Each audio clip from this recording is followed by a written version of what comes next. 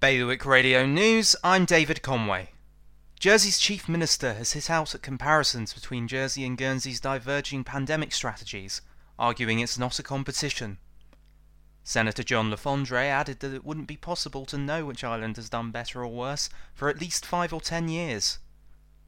4 new cases of COVID-19 in Guernsey have been identified through contact tracing. However, the Director of Public Health, Dr. Nicola Brink, has said that the latest positive tests are not a cause for wider public concern, as none have been caused by self-isolation breaches. The 4 positive tests, which take the total number of active cases to 8, are connected to positive cases that were identified in travellers returning to the Bailiwick. Sark Senior Christopher Beaumont and his family are believed to be the first in the British Isles to buy a newly developed electric tractor, as they hope to lead the way on more sustainable alternatives to the island's traditional diesel machines.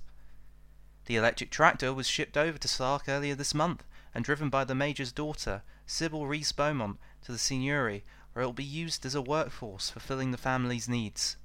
2 neighbours in Jersey from St Brelard have brought the community together by organising a reverse advent calendar, which has created 36 hampers for vulnerable islanders this Christmas. Sharon Cox and Anna Joel worked over the period to create the hampers, with contributions from family and friends from around the island, and the hampers going to the Grace Trust. More on those stories at bailiwickexpress.com. Today's weather: broken clouds, top temperature 10. Bailiwick Radio News.